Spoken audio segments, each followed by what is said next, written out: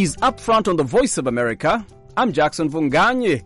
Thank you for joining us. Liberians are getting ready to head to the polls in a highly contested election. Candidates are hoping to capture that critical youth vote. A lot of young people turn out to register. So registering to vote and having a voting card is one thing, but voting is a whole different part of the story. That is Pane Malobe with Accountability Lab, a civic organization based in Monrovia. She joins us to talk about voter education and some of the election issues driving Liberians to the polls. We have to be very honest about the fact that development is the only way forward. We talked about the discontent in Africa that has led to coups in the Sahel, and how it seemingly presents itself as if democracy is not working. But it's not that democracy is not working. It's just that democracy has not delivered the dividend of democracy. Nigerian researcher and journalist Evelyne Dan Epelle talks to us about her coverage of the recently concluded UN General Assembly. But first, as always, we hear from you, our listeners. We asked the question, if you were in a position of leadership, how would you resolve the issue of youth unemployment in Africa? These were some of your suggestions. My name is Immaculate from Kampala, Uganda, of course. Some of the solutions that I would provide to curb down unemployment would mainly be empower job creators, more job creators than the job seekers, because there's so many educated people and yet unemployed, and then you find them going into businesses. However, not all of them are capable of having the capital to start businesses or even own them. Okay, my name is Opeitum Philbert. I'm a Pan-Africanist. If I was on authority and I'm a leader, some of the things I would introduce which will reduce unemployment in Africa, I would introduce hands-on skills to my youth, and the education system of Africa has to be changed. I would make sure that we must believe in ourselves, utilize our resources. Sempija Robert, to create more companies and factories so that we youth as we can get more jobs, and so that we can change our life. They can first fight corruption. After fighting corruption, that's when people can do what? Can get, I think, more jobs and interested things. Many thanks to all of you for your contribution to our question of the day. In case you're just joining us, this is Upfront on the Voice of America. I'm Jackson Vunganye. And let's start off in Liberia. The West African nation of 5 million people, a majority of which are youth, is preparing to head into general elections on October the 10th. Voters will be selecting their next president and legislators. The country's electoral body, the National Elections Commission, says that more than 2.4 million voters are registered to vote. The incumbent president, former soccer star George Weah, will be seeking a second term, and he will be contesting in a crowded field of candidates who said that he failed to live up to his promises of creating jobs and investing in education and infrastructure. Pane Malobe is a communications officer with Accountability Lab, a civic organization based in Monrovia. She tells me that for youth, registering to vote is one thing.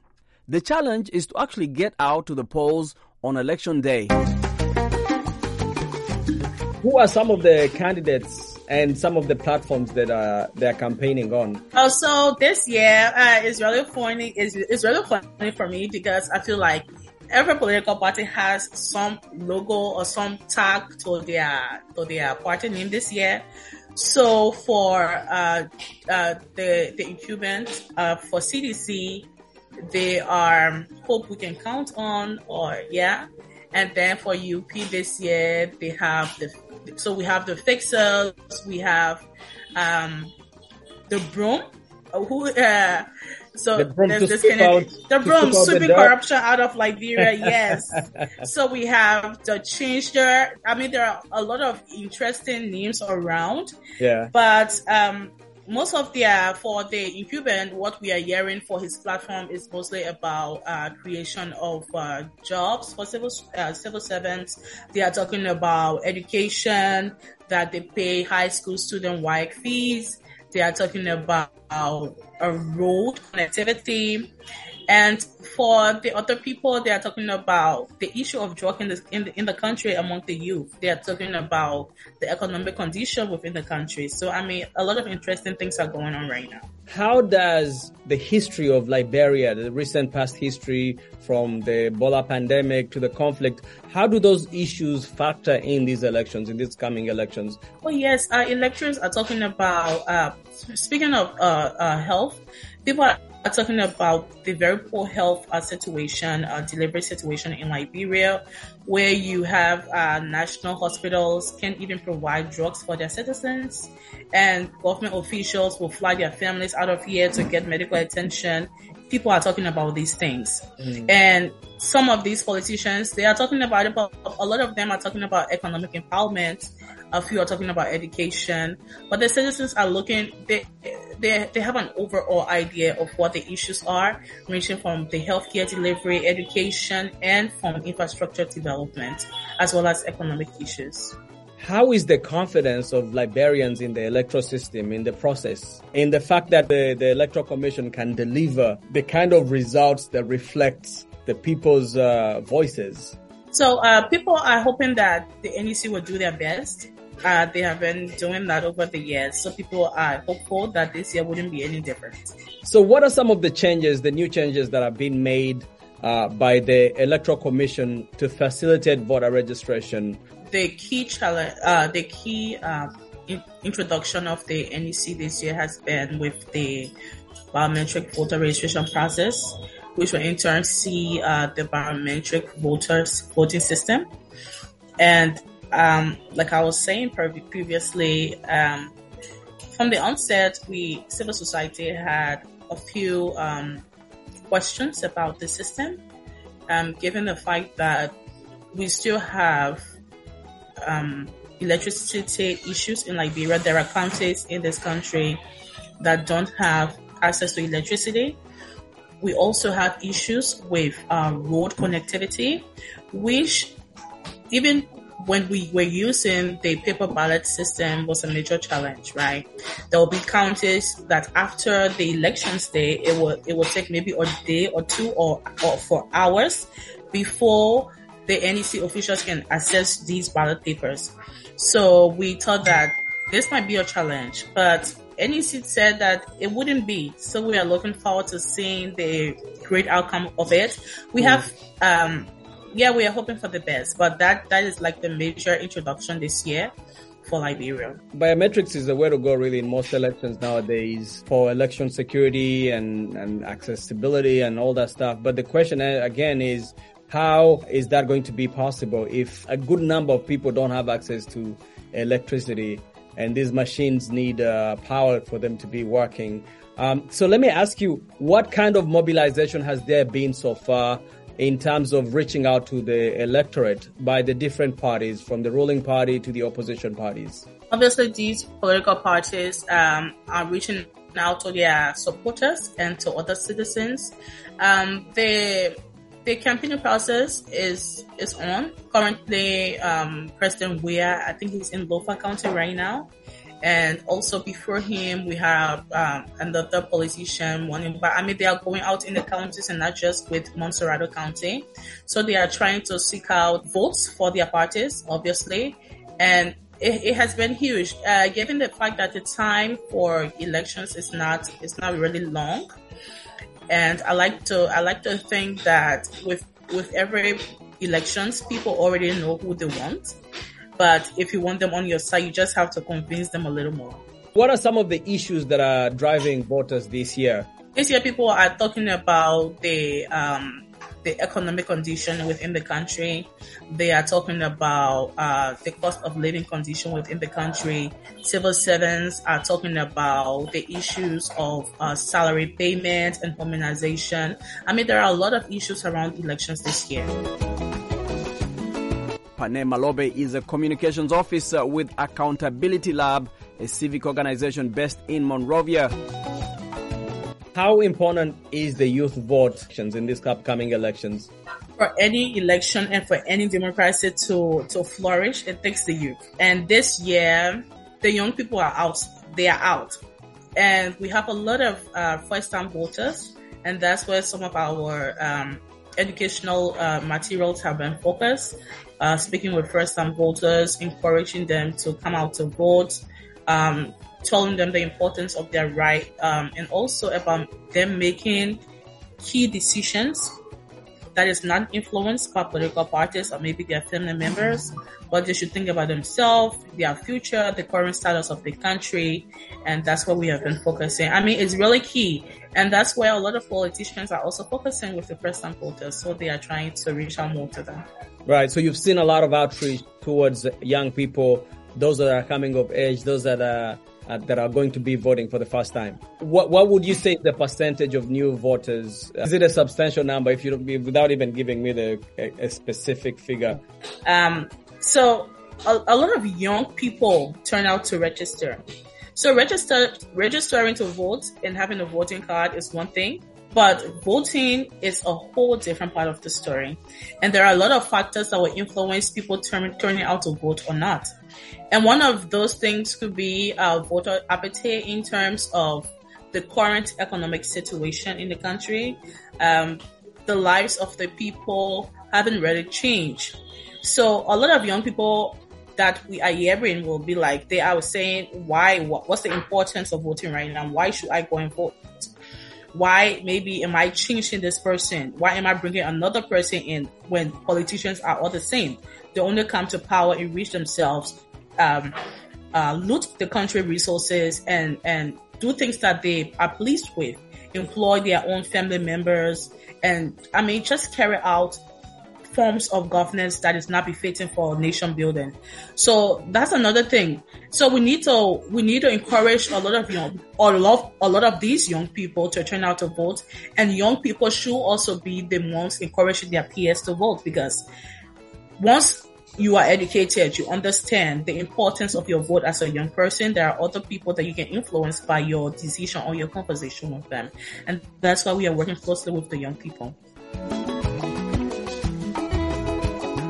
That was Pane Malobe, a communications officer with Accountability Lab, a civic organization based in Liberia's capital, Monrovia. Let's take a quick break. We'll be right back. This is our moment. Together with footballers like Steven Pienaar, we are speaking out to end malaria. Malaria is preventable and treatable. Sleep under an insecticide-treated mosquito net every night. Go to a health center at the first sign of fever for testing and appropriate treatment. Let's do it. United, we can beat malaria. Hey, what it do? Hey, what's up, everybody? Have you heard your homeboy, Jackson Bunganyi, is getting upfront and direct with you. Upfront looks at issues that affect you, interesting news, and of course, music, entertainment, celebrities, you name it, they will talk about it. On the Voice of America. Welcome back. This is Upfront on the Voice of America. I'm Jackson Bunganyi. Thank you so much for joining us. The annual UN General Assembly concluded last week in New York City. Many African leaders spoke at the gathering about their desire for sustainable development and the need to re-establish global solidarity in the midst of a changing world. In his address, Ghana's President Nana Akufo-Addo blamed Africa's present-day challenges on what he said were, quote, historical injustices, and he called for reparations for the slave trade. Meanwhile, South Africa's President Cyril Ramaphosa said that the African continent seeks to, quote, regain its position as a site of human progress despite dealing with a legacy of exploitation and subjugation. And Nigeria's President Bola Tinubu, making his first appearance at UNGA, called on his peers to see Africa not as a problem to be avoided, but, quote, as true friends and partners. Nigerian journalist and researcher Evelyne Dan Epelle traveled from the capital Abuja to cover the UN meetings in New York. On her way back, she passed through our studios here at the Voice of America to chat with me about her trip and some of the overarching themes covered by Africa's leaders.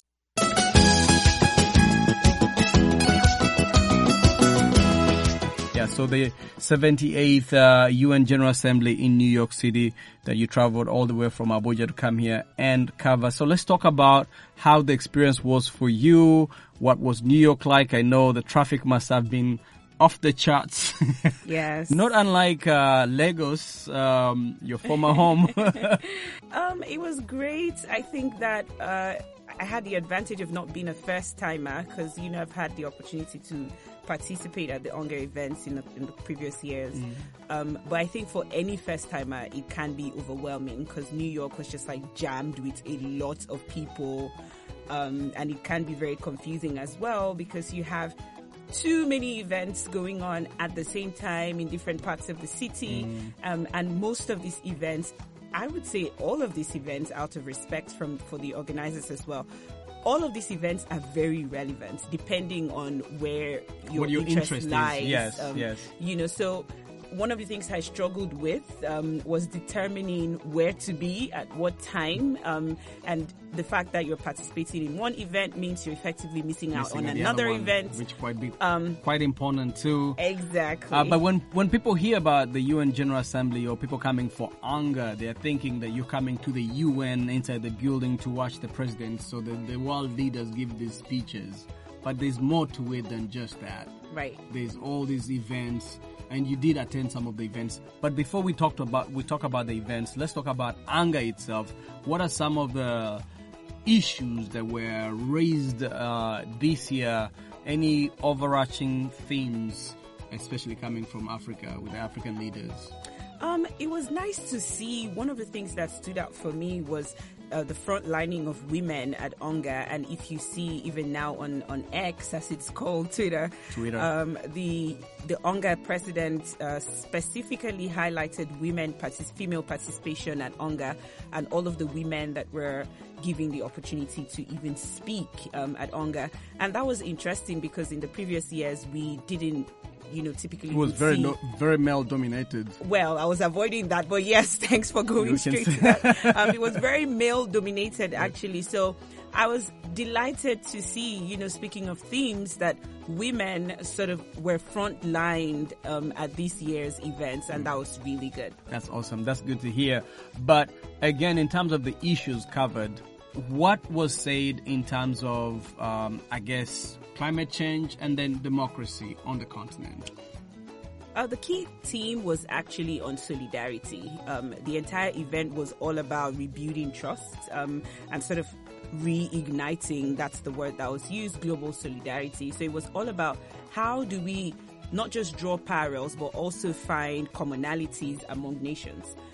When you look at Africa, and I think we've spoken about this in the past, it's like for every time you read a story of something going on in Nigeria, if you take away the word Nigeria and replace that with Kenya or Zimbabwe or Malawi or Gabon, the story would still be true. Absolutely. And I think that speaking of solidarity, it has become very apparent on the need for us to sort of foster collaboration and sort of work together in solving some of these issues. Right. And that really was what the emphasis was at the 78th session. And even on a personal level, I was just speaking earlier on how you had to decide on what event to be at. One of the things that helped a lot was also finding other journalists or other people who were at UNGA that had similar interests. And so I would say, I'm going to be at XYZ side event and you can be at XYZ side event. And since they're happening at the same time and right after the event, we can just share notes and synthesize ideas. And I think that worked well. So it's like, I didn't feel like I missed out on anything because I had my friends at all of the events that I wanted to be at and I was at events that they wanted to be at. And then we found a way to sort of like reconcile our ideas. And I think that when we apply that to even the participation of world leaders, it was the same. So I saw a lot of solidarity in the idea, and there was consensus on the need to work together. Collaboration was a key word that was used repeatedly. But I really hope that words would match actions, especially now that it's done and everyone is back to their countries. It's easier to say we're going to work together. That's a good point. Yeah. So I hope that words and actions match. Absolutely. We've seen so many great speeches made on the podium at the UN General Assembly, and they really never translate into any concrete action. and many of them use this as a platform to air out whatever grievances they have with other countries, or but never really to speak to the reality of what is going on and taking ownership of, personal ownership on some of on what they have done or what they're doing to solve some of these issues, to create the issue and then to solve the issue. In terms of Nigeria, what were some of the top priorities for the country coming into UNGA that you felt maybe needed to be articulated on a global platform of this nature? Climate change is such a big issue, and even President Buhari has spoken on climate change in the past, and it was really nice to see continuity in terms of the ideas that were being discussed specifically on climate change. Climate adaptation, mitigation strategies, even policies in Nigeria are not entirely new, but there's been a lot of hiccups when it comes to the implementation of policies, and a lot of policies have always failed at implementation. So we're also looking at how does the role of technology sort of help to bolster implementation efforts. President Tinubu gave quite a remarkable speech, I guess. That's the word that's been used to describe it. And it was nice to also see participation of even the Nigerian delegation in terms of like the ministers. I was happy to see Minister Bosu Tijani as well was very active at the event. He was at a number of events rallying around the idea of youth participation in governance, digital innovation. That was very good as well. So I think Team Nigeria was ably represented, I'll say. This is Upfront on the Voice of America. We're chatting with Nigerian journalist and researcher Evelyne Epelle. Evelyne traveled from Abuja to cover the UN General Assembly meetings in New York City, commonly known as UNGA. This is the first UNGA for Tinubu, President Tinubu, which comes, I believe, is it 100 days yet since he took over power officially? It's been more than that. More than 100 days. How did he perform? How was he on a global stage? Is this something that really most Nigerians even care about? Well, yes, I'll say yes, because when the president is in Nigeria and effectively speaking from Aso Rock, there is tendency for people to assume that, he has maybe support, or he's being, would I say, packaged in a way. But when it's a global platform, then there is a sense of objectivity that's being provided. And it was nice to just see that the president could stand and read out his speech and, communicate. I guess, I don't know what that would do for other people, but, the optics was just great to see. In terms of the content of his speech, I liked the focus that he gave on diversification. That's an issue that a lot of Nigerian presidents have not effectively addressed. It's like, how do we diversify? Economic diversification. Okay. Speaking on, he even spoke about AI, which I think was quite interesting to hear the president speak on technology and how Nigeria, our economic growth plan, basically. So that was very good. But like I said, words and actions need to match. And I'm happy that even the UN emphasized on the need to catalyze action to meet the 2030 Sustainable Development Goals, because it's all about action. We can be here and have all these cute conversations. The speech was really nice. It was well written, well delivered, but it's what is the action? What happens next? What would you say are some of the arching policy objectives of this new administration in Nigeria? What are they trying to achieve, at least in the first year of administration for Tinubu? They've talked about catalyzing growth through economic growth, especially through the use of digitization, and I keep talking about Minister Bosun because he was one of the ministers who was out here. He was on the entourage of the president as well, and he featured in a number of events emphasizing that. But again, I keep talking about action, and it's like I can say that 100 times because that's what's lacking, Jackson. It's like we have all these brilliant ideas on the table, but when will we get to doing as opposed to just speaking on it? I really want to have conversations about what we have done and not what we're planning to do. Right. Let's talk about the one of the events that you attended on the sidelines of UNGA, women in political leadership. you spoke about barriers in participation for women in politics on the continent. What did what was the thesis, and what did you say, or what did they say? Who was at the event? What did they present? And I guess what was the conclusion in terms of what is stopping women from being part of the nation building on the continent? Yeah, that event was such a great one. I think it was even the favorite one of all the side events that I attended at UNGA. Mostly because I had a chance to also meet some of my heroes, or would I say sheroes. We had Marcellif Johnson was there, Amina Garib Hakim was there, we had Amina J. Mohammed from the United Nations was also there. And even Dr. Obi Ezekwesili, who is the founder of the School of Politics, Policy and Governance that I will be graduating from in a couple of weeks, she was also there as well. And just seeing that gathering of rather strong political leaders who are women was very empowering to me as a young woman. And I would say that because the political space can be corrosive and can be too tough or too tense for women. Yes. The feminine nature is the expectation of the femininity is softness, and when women come through as tough or strong, they sort of break loose from their femininity. But that's not really how this event contextualized the role of women in politics. One of the things I enjoyed was having a one-on-one conversation with the first female president of Mauritius, Amina Garib Hakim, who said to me, "You can be humble and also powerful." And it was interesting to hear that, because that's not the kind of reinforcement that we get as young girls every day. It's almost like power is or must be correlated with some level of dominance or force. Yeah. But I like the fact that we had all those women in the building looking so beautiful, so soft-spoken, and still very powerful. I think that that made a lot of sense. And also, the former president, Marcellif Johnson, also spoke about the need for mentorship and pouring into the younger girls.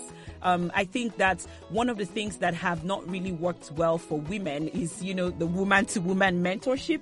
I'm sure the passing down of knowledge. The passing down of knowledge, the passing down of opportunities. And I'm happy that the conversations were so candid that we also addressed some of the issues that prevent women from mentoring other women. Lots of emotions in the air, ego issues as well. All of that were effectively addressed. And I was also happy that not just that it was addressed as thesis, but it was addressed as all these powerful women telling their own stories and what they had to go through in order to attain the very height of political leadership, whether in their countries or in their counties. And so just listening to all those stories, was rather reassuring. Personal experiences. Very, very personal. Quite powerful. Yes. I love that. So you're going back to Nigeria. What is the one thing you're taking away from, I guess, these last 2 weeks for you here in the U.S.? The key word for me is honesty. I think we are at a point now where we cannot afford to be dishonest, especially with ourselves. I think the worst kind of tragedy would be not just telling a lie in public, but also telling a lie to ourselves. We have to be very honest about the fact that development is the only way forward. We talked about the discontent in Africa that has led to coups in the Sahel, and how it seemingly presents itself as if democracy is not working. But it's not that democracy is not working. It's just that democracy has not delivered the dividend of democracy. And so now people are pushing back on the idea of democracy because it doesn't deliver as contextualized.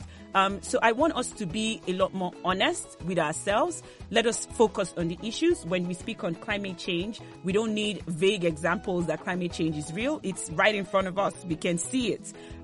How do we respond to that? So let's cite the issues, accept the fact that we're in a very tough crisis situation, and just move for the action. It's time to take action, Jackson. Action, Jackson. No pun intended. Evelyne, thank you so much for coming. It was good to see you. Same here. And finally meet you in person. And with that, we come to the end of our show today. Many thanks to all of you, our listeners, whether you tuned in online at voaafrica.com or on radio, on FM, or our shortwave frequencies. Remember to connect with us on our social media platforms. We are at VOA Upfront on Instagram, on YouTube, and on Facebook. Until next time, I'm Jackson Vunganyi in Washington, wishing you a great week ahead, Africa.